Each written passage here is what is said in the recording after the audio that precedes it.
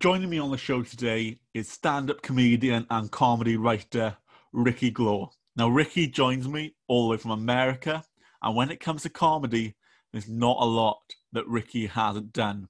Whether it's acting, writing, producing, Ricky has done it all, and that's why I really wanted him on the show. Ricky's got a fascinating story about how he fell in love with comedy, became a stand-up comedian, and improvisation, and much, much more, as well as writing some very successful comedic plays. It was an honour to have Ricky on the show. He was naturally witty, funny, and it was a great episode, one I will remember for a very long time. A year later, I got to see college kids do this thing that I wrote a year before in a different space, with a different interpretation, different choreographer, different costume designer, different actor. It was surreal.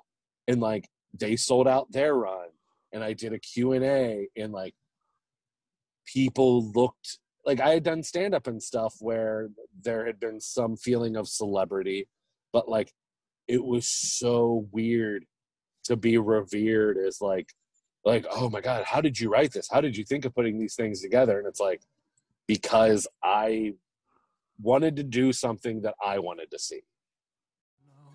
I don't know enough about you, but I do. Welcome to the Schofield Stories podcast, unmasking masculinity and mental health.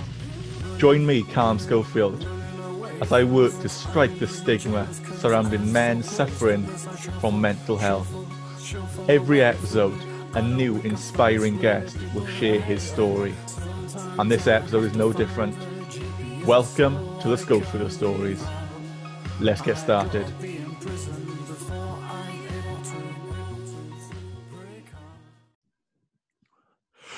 Thank you for being here, and welcome to the show, Ricky. Well, thank you so much for having me. Honestly, the pleasure is all mine. So why don't you introduce yourself and tell my listeners a little bit about who Ricky Glore is? Yeah, hi, I'm Ricky Glore. I'm a stand-up comedian, writer, actor, director, producer, pretty much anything you can do in the entertainment field. My toe has been dipped into that water. Primarily stand-up comedian and writer. I released my first comedy special, Dad Bod, on Dry Bar Comedy. It's a free app that you can download that has 1,000 different stand-up comedy specials. I released my first stand-up comedy album this past June called Spitting Image, where you can find that wherever you listen to music, iTunes, Spotify if you have it. If you have Sirius XM, I think there's a few tracks from the album that are on that, and you can buy that at circustrapeze.com, where you can get a physical CD that has a download code or get just the digital CD. And during quarantine, I've been staying busy. A lot of my stand-up shows got canceled, majority of them. I started a weekly puppet satire news show called Weekend Pup Date that we just wrapped on our final episode 2 weeks ago, mainly due to the news just kind of being daunting and not very uplifting. And it was a lot of work to produce a new half hour of free TV with no budget and not a lot of people watching. So it was something that I felt like I could exercise out of my life to not have some anxiety, because I also have a wife and a 14-month-old daughter. So you definitely got your hands full. Yeah. So obviously the entertainment industry, you said you've dipped your toe in a lot of water. Was that something you always wanted to do? Was it always entertainment, always comedy along those lines? I started off, I've always been very interested in comedy and entertainment from my dad, watching a lot of old movies growing up, falling in love with Hope and Crosby, Martin and Lewis, watching Three Stooges, not loving slapstick, but then loving the Monkees TV show and their music, loving Saturday Night Live, Phil Hartman, Pee-wee's Playhouse, Ernest, just an appreciation for horror movies. I just really like a lot of different creative aspects that go into live performance or movies. How did that go from something you like to actually something you wanted to do professionally? That happened with, I went to college and I originally was going to be a teacher, and I thought I had to have a job, which I was instilled with me from my parents, was you go to college, you go to university, and then you leave with a job. You leave with a profession and a career that will hopefully set you up for the best possible life, secure finances, have some footing on the ground. 2 years in, I decided that I wanted to switch my major and do theater. And I broke the news to my parents. And that started my love of then going, okay, well, what kind of theater do I want to do? I'll act in the school plays, but I also wanted to be on the school improv team because my mind was already set. Now that I'm a theater major, I'm going to do improv. I'm going to graduate college. I'm going to go to Chicago, where there's Second City and Improv Olympic, that a lot of people who end up working for Saturday Night Live, that's their trajectory. They go do that, and then they end up on SNL, unless you go to LA and you do the Groundlings. So now that I'm a theater major in college, I want to get in shows, but there's also the college improv team that was very coveted, and I wanted to get in. And I auditioned, didn't get in. So the next audition wouldn't be for another year, and I want to get my creativity outlet flowing and comedy. So I looked at a local comedy club that was hosting a weekly stand-up comedy class. Yeah. And I took that, and that really started getting me into the mindset of how to write stand-up, how to do it. My teacher for that class, the best thing he said was, if you guys are here because you think I'm going to teach you how to be funny, that can't happen. You're either funny or you're not. He's like, I can give you the tools to shape it and hone it, and some exercises to hopefully make it better, but I cannot make you funny. And that teacher, Jeff Jenna, actually is a professional comedian that is still kind of my mentor now, that before I recorded my comedy special, he was nice enough to go through my set and give me some pointers because he had done a comedy special with Dry Bar as well. So first of all, how did your parents react when you said you changed your major to theatre? But I thought, so was this it is a supportive or... This is a bit that's actually on a clip that Dry Bar just released right now. It's part of my stand-up act. I have two older brothers. My oldest brother's John. My middle brother's Eric. And Eric is gay and came out when he was going to FSU, Florida State University. And we were down there visiting him. And so the way he did it was we were trying to think of the most Kentucky thing we could do as a family. So we took him to a flea market. And while we were there, he pulled my mom aside and he said, Mom, I have something to tell you. I'm gay. Flash forward a few years later when I'm going to break the news to my parents that I'm going to be a theater major. I asked my brother Eric to help me break the news to my parents. So after a regular Sunday dinner, my brother stood up and he said, Mom and Dad, Ricky has something he wants to tell you. And my dad just hung his head and was like, oh, you're not gay too, are you? And my brother was like, nope, but close. And that is exactly how it happened. That joke is verbatim. It's not embellished. The thing I don't say in the joke, though, is my dad then was like, oh, that's fine. Like, I'm glad you will because I'm my dad's only son. My two older brothers are half brothers. Yeah. So they're his stepsons. My dad was just happy that he wouldn't have been unhappy if I were gay. Very accepting family. He would have been sad for me to not have produced grandchildren. Right.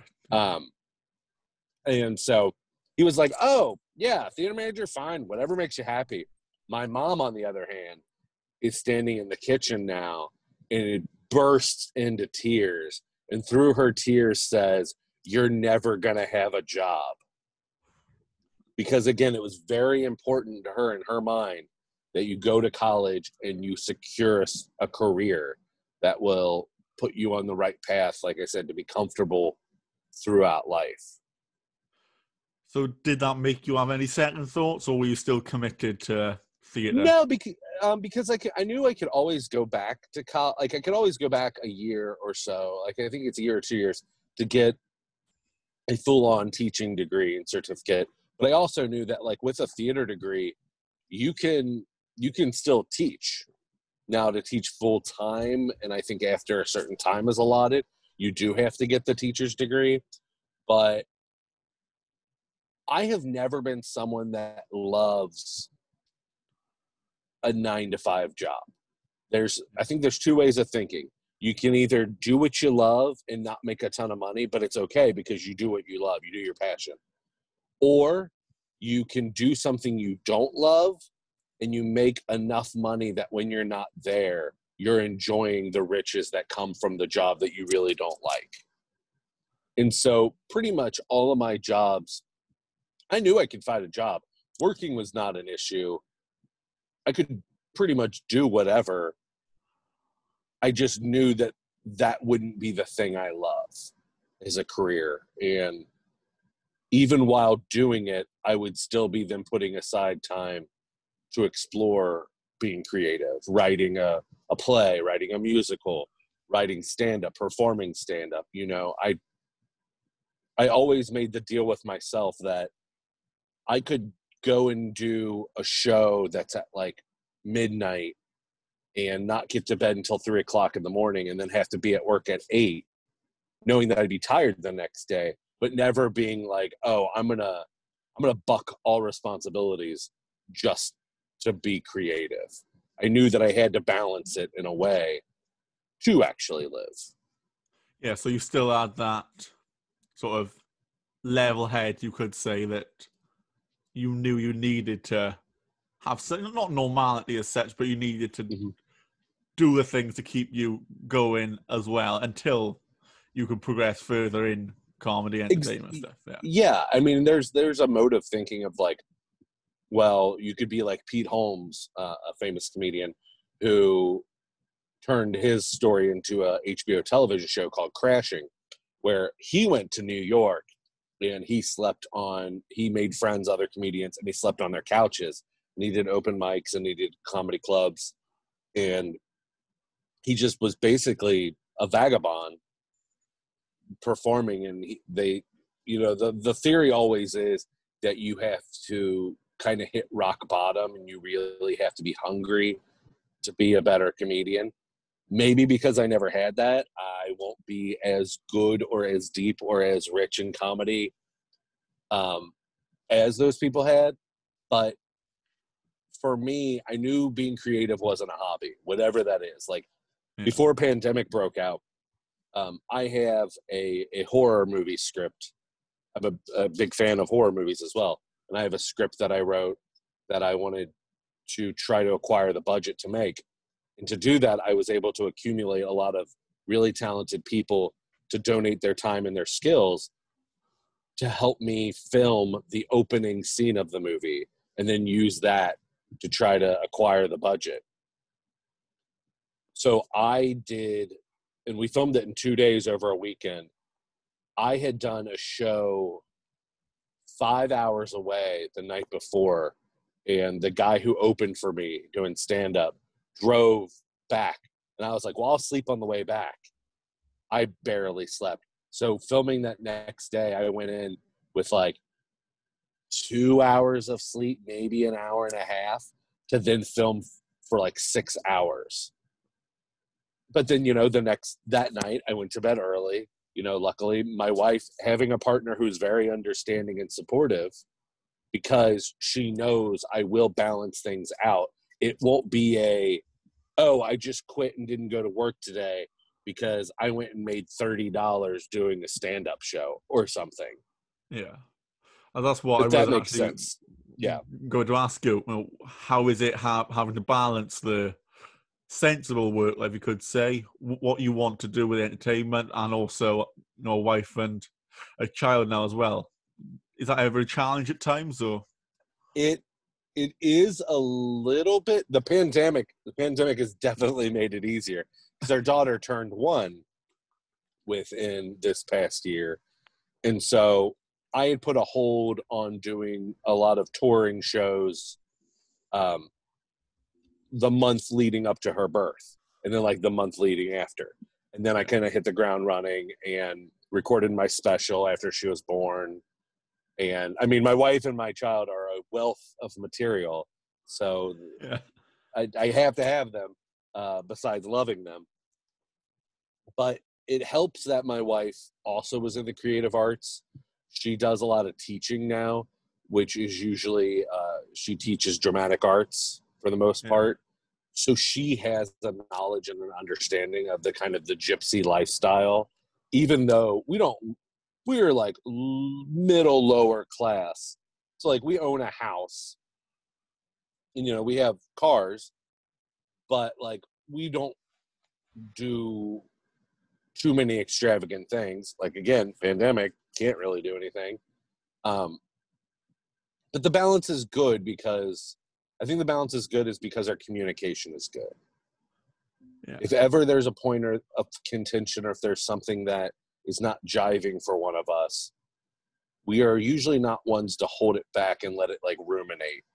We are usually very vocal with, like, when we fight, for example, we will fight, talk it out, and it might last 2.5 hours, but we will squash and figure out the fight from both angles from each other within that one sitting. It's never like we'll have a fight and then like a week later it's like, oh, you know that thing I was pissed about last week? This thing's back. Like, we squash it. We talk it out and we hear each other out and we try to figure out what the solution is to grow from in the moment. Yeah, and that's, well, you know, take away the comedy to one side.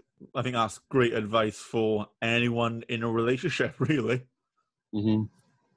I can imagine that definitely helps. So let's start again. Sorry, let's go back to college and stuff like that. I ain't going back to college. How did you sort of move forward? You talked about, obviously, you had your mentor, you started doing the comedy lessons. What happened next, really, when you've got either towards the end or leaving college, for example? Towards the end of college, one of the best things I learned, so I started getting cast in plays, a lot of different things, did Shakespeare, did Of Mice and Men. Really, those are called the main stage shows, the ones that the college produces. I did eventually get on the improv team, so I was on the track that I felt like I wanted to be. I was doing the straight theater that I liked. I was doing improv. I was doing stand-up. I was getting booked regularly at a local club. I was kind of their house MC. I was getting to work with, at the comedy club, if anyone who had ever worked with SNL or touched it in some way came through, I always threw my hat into the ring of wanting to be the person who worked with them. So I was very fortunate to get a lot of those experiences. And the best thing I learned at college that I ended up using, and it helped me with the business side of things in my mind, was that my school is very good about saying that if you felt like, as an actor or as a creative, as a writer, as a costume designer, whatever in the arts, if you weren't getting the opportunities that you thought you deserved, you should make them. And you should team up with people to make your ideas or your opportunities become a reality. And that's something that really stuck with me and I liked, because I think if you ask my wife, if I say I'm going to do something, it's going to happen, or I'm going to work really hard to make an idea come to life. So within college, I wrote and directed a sketch comedy show with some other people that I thought were talented and funny and could be in it. And then for my senior project, because I was a creative writing minor as well, I was able to use this project to cover some theater requirements and my minor requirements.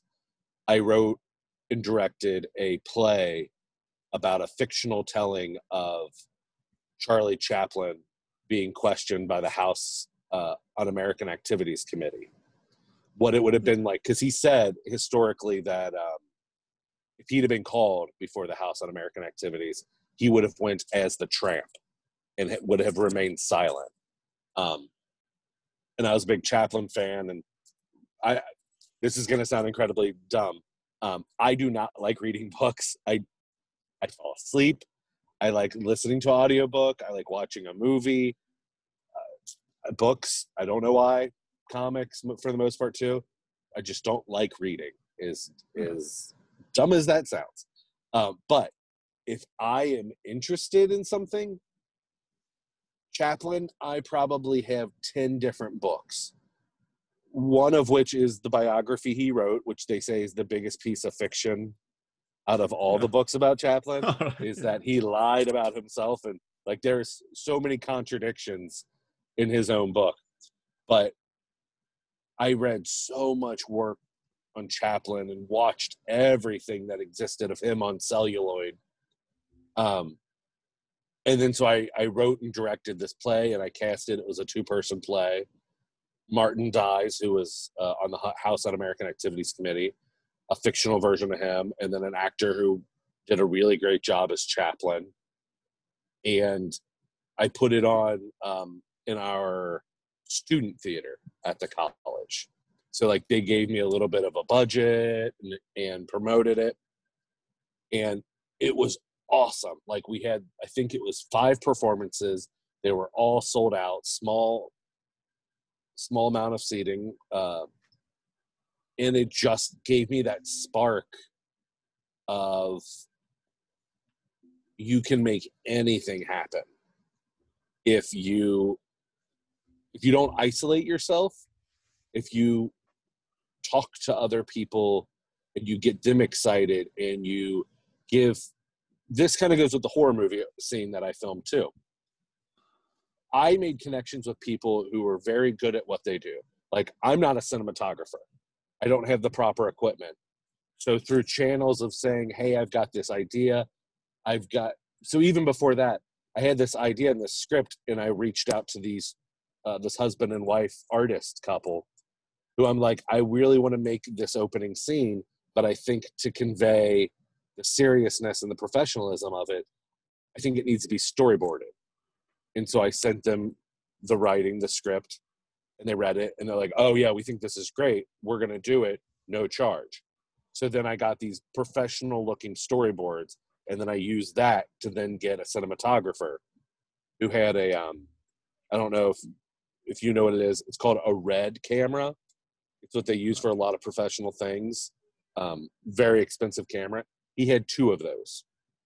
So I sent him the storyboard. I'm like, look, I'm looking to do this at this time. I'm going to reach out and get a special effects person. But here's the catch. There's no money involved. You're going to be donating your time and your skills. And it's a very hard thing to hear. And I myself, as a stand-up and a performer, I try not to do too many things for free because you can get taken advantage of that way. Yeah, I bet. And if it's free, sometimes a lot of the projects aren't good. And I'm not saying this project was amazing, but the storyboards and my enthusiasm and professionalism convinced him that this was something that was worth taking time on. Granted, he got to work on something to add to his portfolio. So there are benefits throughout. But like, we accumulated, I think it was 8 actors, 2 special effects people, multiple special effects appliances. We ended up, the final shot of this opening scene is a crane shot that the guy, Chance, who was my cinematographer, knew someone who had a professional crane to do the crane shot for the camera, pitched the thing to him. That guy was like, yeah, okay, I'll drive my truck that has this giant arm that we have to put together in the middle of these woods. The woods that we got were from a friend of my brother's friend. We needed so much acreage that when you did a 360, you couldn't see anything except for woods. So that's a lot of woods. This husband and wife couple were like, this sounds cool, and it sounds like a great opportunity. We would love to offer our land for free, and you can use our house for the actors to take a shower after they get bloody in the scene. And like, it was just amazing. And like, I feel like a lot of the tools I learned for that. And then I wrote and directed and produced multiple storefront musicals in Chicago when I lived there for 7 years. That was right after college. Yeah. And I feel, which paid very little to almost nothing for people's hard work and dedication. I feel like I learned that all in college. And so it's quite fun to me how everything is still linked, you know, all your creative stuff you do or linked back to college. And what I really like is how you talk about people doing things for free and working together. You know, everyone knows someone. It's sort of getting that community feel, if anything, of all helping each other out. It's the help you help yourself kind of scenario. Yeah, it's when we were doing shows in Chicago that, because everything that I produced and directed, I wrote, and I'm a comedian, and so a lot of the things had a comedic slant, and I would cast the show with people who I thought would do the best and that I thought connected to the material and expressed the comedy side of it as well as being a good actor in it. But during rehearsals, as a director, I am always open to suggestions to make the piece better.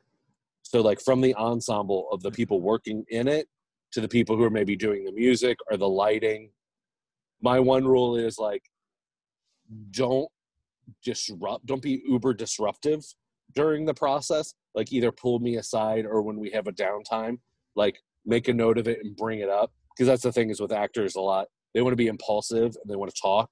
And so like, if you gave them free range, they'll just talk the whole time and railroad, whatever. But like, I always found the projects ended up being better because of the sense, like you said, a community, that even though I wrote it, the piece would evolve to be a much better thing through osmosis. And with sometimes their input or ideas, it then would give me an idea of like, oh, that's what this should be. Clearly you guys are picking up on something that either I subconsciously had in the back of my mind or we're just discovering now. Like, let's change it to this. And it would always in my mind be better. And the community of people working on it would feel more connected to it and proud of it because there was a sense of ownership of like, yeah, we put this together. We all built this house. Yeah, I can imagine. That's, well, in my head, stand-up comedy is you as a solo. So how is that different to what you do with your writing and stuff? As it's hard. Community?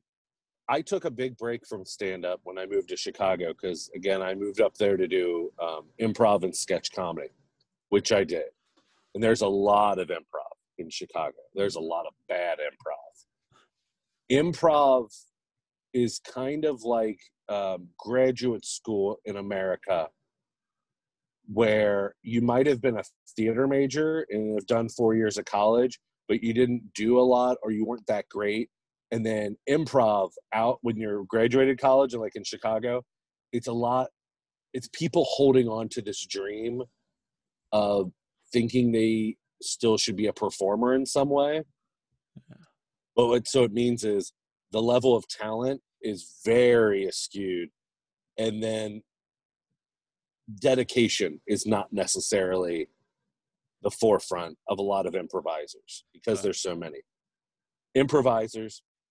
I had a team where I think there were 8 of us, and we could do a show any night of the week because all you need is yourself and one other person. You could also do improv by yourself.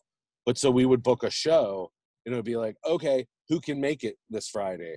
Well, I can't make it for whatever excuse. And then so 5 people would show up. And it's like, okay, this isn't exactly our team, but we can still do a show. And then you get there and only 3 people showed up from your team to do a show. Improvisers are super flaky, but they love that format because you don't have to prepare at all. It's good if you exercise and you do rehearsals working with each other to be comfortable with each other. But especially in long form, like in college, we did a lot of short form, which is like, whose line is it anyway?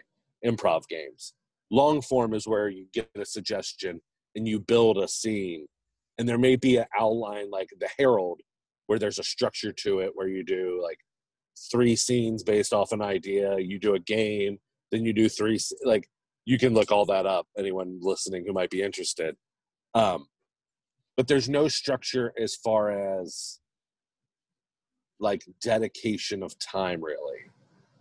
And so I did that for a little bit, and then our improv team did, because the reason why I stopped doing stand-up as much in Chicago was I like playing with others. Like stand-up is lonely. You go to shows by yourself a lot. You're the only one up there. You play off the audience's energy. But then again, like you can't make it a complete open door policy in front of an audience, because then they'll railroad the show, depending on how many drinks they've had, or how many people in the audience think they're the funniest person from their office and want to display that at the show. So I love working with a team of people. Excuse me. But so, and then in Chicago, after I did improv for a while, our team decided we wanted to put a little bit more dedication into it. And we wrote a sketch show, like an hour and a half, kind of like a variety Saturday Night Live kind of thing.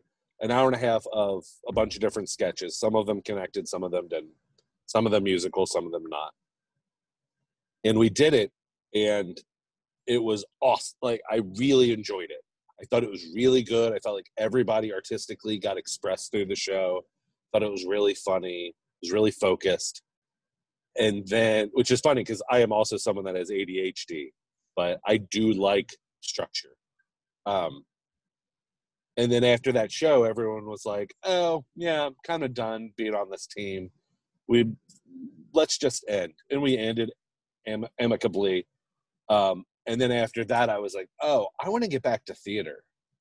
I want to write a play where you write it, so that's a process. And then you try to find a theater. You try to find people who are interested in it. And then you build it, and you build the cast, and then the set. Like, I got really excited about how long something would take to build. And then knowing that the finished product, I think it's the best comparison is to building a house, right? Like, you have an idea of, I want to build a house. Then you draw the blueprints. That's the script. And then you start getting contractors in of like, okay, well, where's the land? Where's the theater you're going to put this house up at? And that just got really attractive. And so I started doing that. I found a theater that I loved where I could have those opportunities. And then for the next 5 years, every show that I did, I wanted there to be a component that was bigger in scope than the last show. So I would grow in some way. And so then the end of our time in Chicago, I met my wife there. Before we moved, I wrote, produced, and was going to direct, but ended up not being able to, Smokey and the Bandit, the musical. So it was a stage version of the movie Smokey and the Bandit. And I had done musicals where we had one performer on a keyboard, where we had canned music that was pre-recorded that the actors sang to. And for this one, I was like, I want to have a full live band. And so I had a 5-piece tight country band of someone with a pedal guitar, keyboard, actual drummer. And it was so fulfilling. Like, regardless, I don't think you can ever truly fail. I think if you try, you never fail because you learn something from the experience that you're going to take with you to the next thing that you do. And I can imagine it must feel pretty incredible to look back and see the progression, see the development from show to show, from set to set, and just be able to reflect on that, really. Yeah, and the second show that we did was called A Nightmare on Backstreet, a boy band musical parody, which combined a couple things that I love. It was the story of A Nightmare on Elm Street set to the music of Backstreet Boys. That sounds incredible. Yeah, it was a parody, and I was like, this is going to be real dumb, but it also, people might love it because we're going to do it in Halloween, and even if you don't like Freddy Krueger, you might like boy bands. And like, we kind of hit a sweet spot there because it was 2014 when we first did it, and that age group of people who grew up with Backstreet Boys were now just like in their mid-30s, so they were looking for a date night, and there was a lot of nostalgia there. Elm Street was celebrating it. So let's see, it came out in '84. So what would that have been? That'd have been their 30th anniversary. Yeah. 30th. So they're celebrating their 30th anniversary. It was October, so it was right around Halloween time. And it just ended up being such a great experience. We sold out our entire run. And then a couple months later, I got an email from a student theater group in Milliken, in Decatur, Illinois. And they were like, we want to do A Nightmare on Backstreet next year as one of our musicals in our lineup of shows. And they're like, what would it take to get it? And I was like, well, I don't own the rights to Backstreet Boys music, so I can't ask for money. But I was like, but what I can ask for is that you find a way to bring me there. You pay for travel and lodging so I can come to one performance, at least one performance. And I was like, and I'll do a Q&A after the performance if there's want or need for that. And they were like, oh my God, yeah, we'll do that. So then a year later, I got to see college kids do this thing that I wrote a year before in a different space with a different interpretation, different choreographer, different costume designer, different actor. It was surreal. And like, they sold out their run, and I did a Q&A, and like, people looked like I had done stand-up and stuff where there had been some feeling of celebrity, but like, it was so weird to be revered as like, oh my God, how did you write this? How did you think of putting these things together? And it's like, because I wanted to do something that I wanted to see. Like, as being someone who likes comedy or likes musicals and shows, I was like, yeah, I'd go see that. That sounds funny. And then the show that came together ended up being what I thought was funny, what the cast thought was funny and good. And then after Milliken, because they had taken some liberties, not with like lines or anything, but with like some intentions in the show, that sparked, I was like, oh, if this is ever done again, I'm going to incorporate those ideas because I really like that. And so then another theater, a theater in Kentucky, an outdoor amphitheater, asked if they could do it for their next Halloween. And I was like, yeah, only requirements, you bring me down to see one of the shows and I'll do a Q&A. And they did. And it was at an outdoor amphitheater that held like 600 people. And it was crazy. And then again, their interpretations. And then it was done one more time in Chicago. Someone that I knew was like, we would like to do it. And so I was like, go right ahead. Like, I can't wait. So that show was done 4 times. And it's just so cool to watch something, like you said, just evolve. That must be, I'm guessing, one of your highlights of your career. Yeah, because I love Elm Street is my favorite horror movie anyway. And getting like a chance to kind of play in the sandbox of that franchise, even though it was a parody, is pretty cool. Yeah, I can imagine it was. Just a quick question popped into my head about the improv comedy. Is it as hard as it looks? Like, when I see people do improv comedy, I thought, how can anyone do that? How can anyone be that switched on the ball? Are you more familiar with short form, like improv games like Whose Line, or more long form of people building scenes based off of like one suggestion? Yeah, the building scenes is what I've seen more of. Yeah, because the games, short form ends up becoming a gimmick. Like, not that those people aren't good. Like Ryan Stiles, Colin Mockery, and Wayne Brady, and like Greg Proops, they're very good.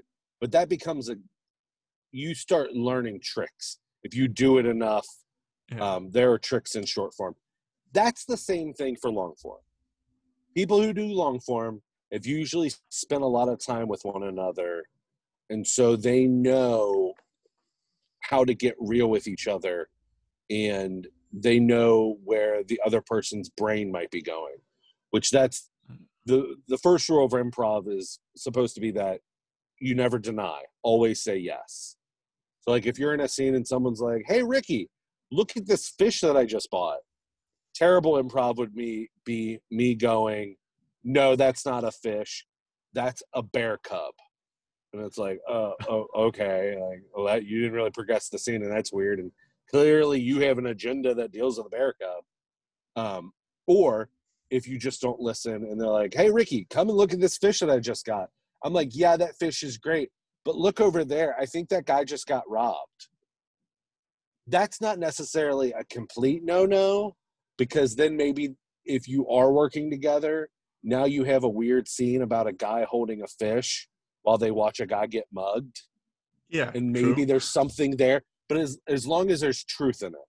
And that's, I think there's another book called Truth in Comedy, where the scene probably shouldn't be about the guy getting mugged or the other guy holding a fish. It should be about what the relationship is between these two people. Right, yeah. Like, what are the ideas of those two things of a guy brings something and the other guy doesn't care or isn't appreciative? The other guy being a voyeur, but clearly isn't calling for help or doing anything to help stop the robbery. So what is it about those relationships and those people that then makes that scene interesting? I think it's very hard. I don't particularly do great in improv. That's another reason why it's kind of easy to leave. I like sketch. I like using improv. So Second City, they will do improv sets, but their main focus is to doing a sketch show. And so they use improv to get the ideas for sketches that they'll later write and rehearse and perform. And how Improv Olympic was born was Del Close, who was a cast member at Second City in the early 60s. Bernie Solins, who ran Second City, was like, okay, we use improv for rehearsals, but we're never going to do that in front of an audience. And Del Close was like, well, why not? He's like, I think we could just do improv and people would love it. And Bernie Solins was like, no, I'm not going to pay someone to watch rehearsals. Like, that's just lazy. And so Del Close was like, all right, I'm going to leave and I'm going to start basically what we now know as long form improv is just an art form on its own. I was always told when I did long form improv that it looked like I was thinking too much in a scene, and that I was trying to like go to the next page and almost like playing chess. Yeah. It looked like I was trying to figure out where the logical steps were instead of just being, just coexisting with my castmates in the world that was being presented. And yeah, there's probably truth to that. I don't know if I would be a better improviser now because I'm more seasoned and more comfortable with myself, but I enjoy it. I would do it again, but it is definitely not the art form that I would seek out. Whereas stand-up, because of the financial benefits of it, and because I love doing theater because it takes a lot of time and I want to do more film, but the catch-22 to that is you do need more people and you do want it to look and be the best that it can be, that sometimes those opportunities aren't afforded to you. You can't get a bunch of people on board to make this thing happen, or you do need some sort of capita and budget to make it happen. With stand-up, I like it even though you're by yourself. I'm the writer, producer, and director. If I, again, barring no pandemic, if I want to go and do a show and express my ideas in comedy, and get paid, I can do it. The only people that I have to check in with is my wife and my child, which my child cannot speak English yet, so her opinion doesn't matter a ton. But but that's it. So stand-up is great because I could think of a joke, and this has happened before. I could have a show tonight and think of a joke right now that I could tell in my show tonight.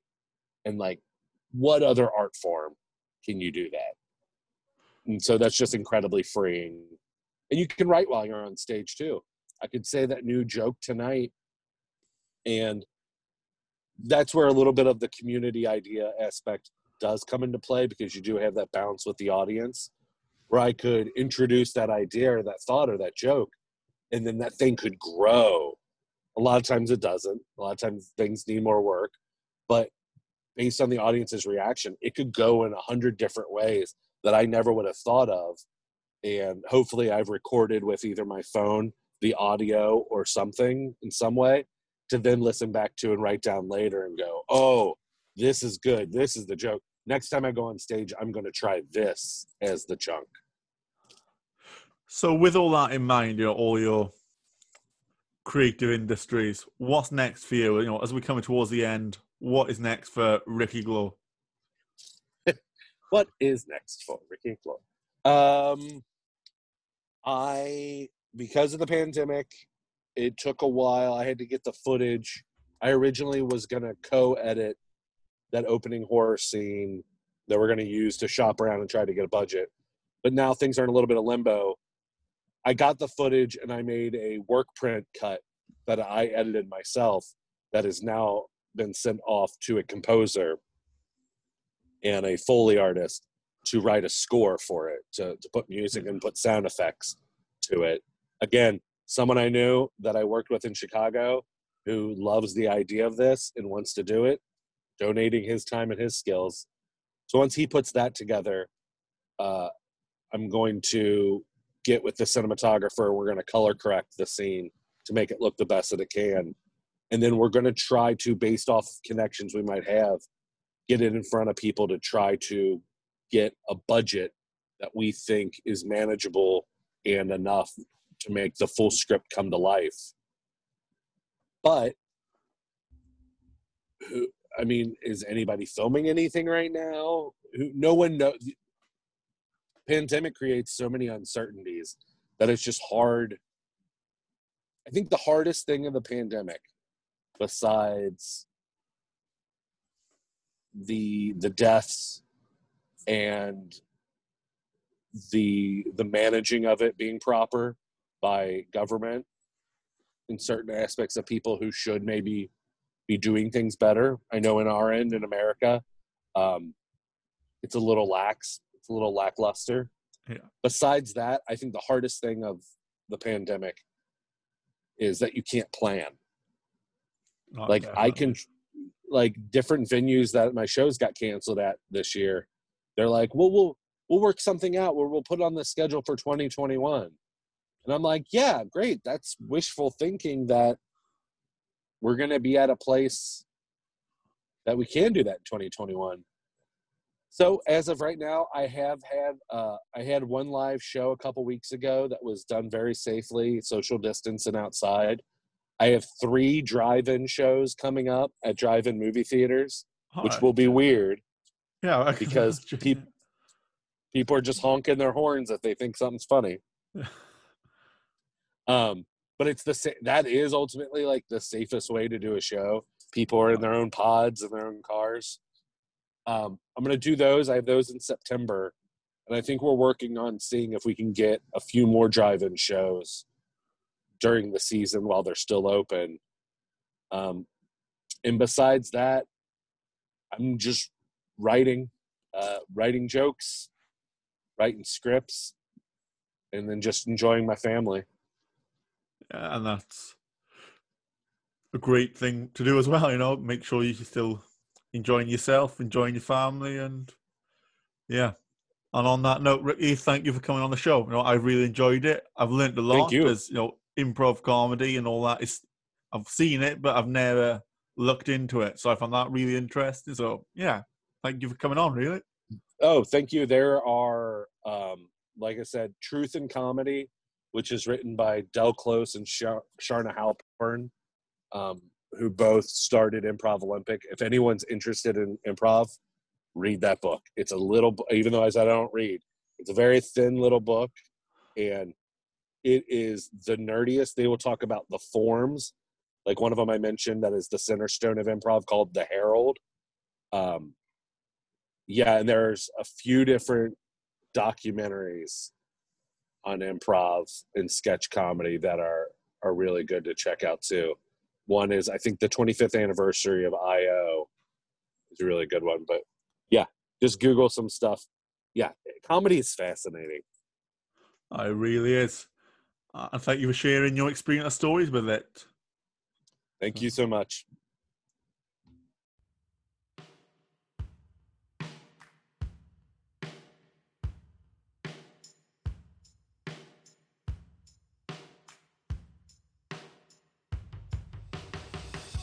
Thank you for listening to this episode of the Schofield Stories podcast. Without you, my incredible listeners, I wouldn't be able to do what I do. So I hope you know how much your support means to me.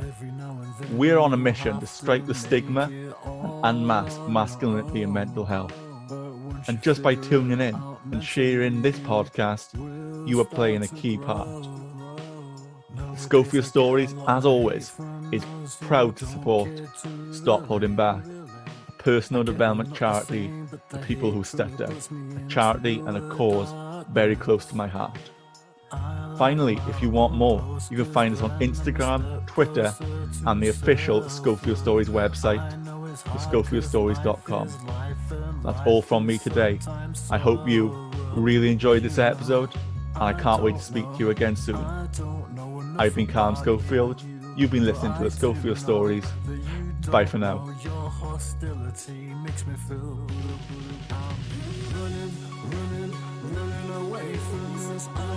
Jealous cause I'm so close to this. I shuffle away from it. I don't make a fuss with people I hate on it. Sometimes I have to find the GPS so I can reroute. I gotta be in prison before I'm able to break out.